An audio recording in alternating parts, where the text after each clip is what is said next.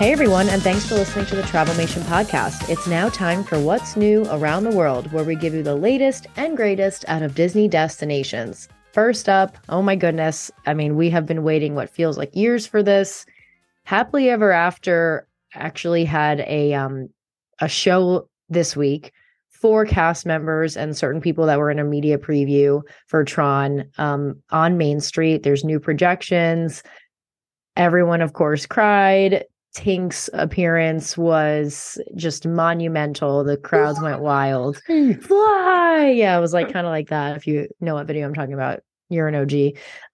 But yeah, so we were just so excited for Happily Ever After to come back. It was basically a rehearsal this week, and it comes back for real on April 3rd.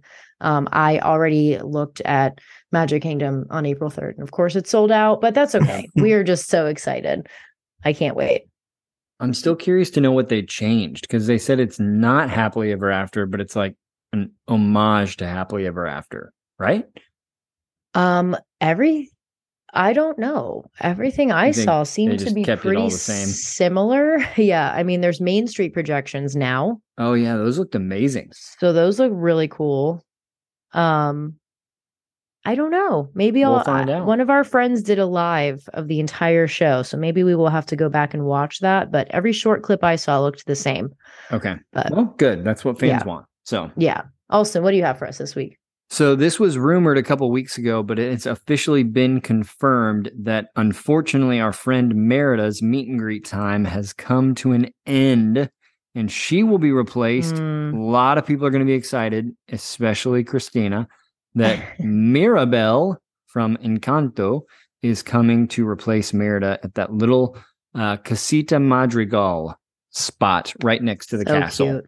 I think that's a great change for them. I do too. I think it makes sense. I think Brave had its time. It had its time. It probably wasn't as popular as they really wanted it to be, and Encanto is all the rage right now. Even though there's holes in that story. I still totally get it. I think the music is great. Are there holes in the story? I think so. That's an episode for another day. I don't know. Maybe I need to see it again, but I don't know. Some of it didn't make full sense to me. But anyway. An episode for another day. Yeah, it is. Christian, what do you have for us this week? Talk about giving people what they want. Giving the people what they want and meet and greets. We are this summer. This is the best news of all. This whole program. We are actually going to be able to meet Figment at Epcot. Not just meet him, but told. Yes, the applause. I hear them thundering. The cheers. We were told we could even hug him. So that leads me to believe, even though there aren't very many details other than it's happening in the summer, and we'll be able to hug him. Look how glorious. There's a picture of him right there. Austin's flashing. We'll be able to hug him, and I believe he'll be a character that we can see, we can put our hands on. Please don't put your hands on the characters, sir. Sir, please. I'm at a loss for words. That's how excited I am to actually do this. I think the popcorn buckets during the Festival of the Arts, which I was there a day after. I was so excited. I was finally going to get one of these buckets. I was going to mobile order it. They were gone. They were closed. They still don't have one?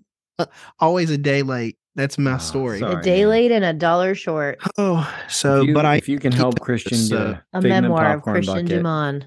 Yeah, but I am in ketosis, if anybody's wondering. So, and that's a great preview for the episode. That exactly. Well, and that will only make sense this coming Monday when you guys listen to our episode on how to eat healthy in Walt Disney World. Thanks for listening, and we'll see you real soon.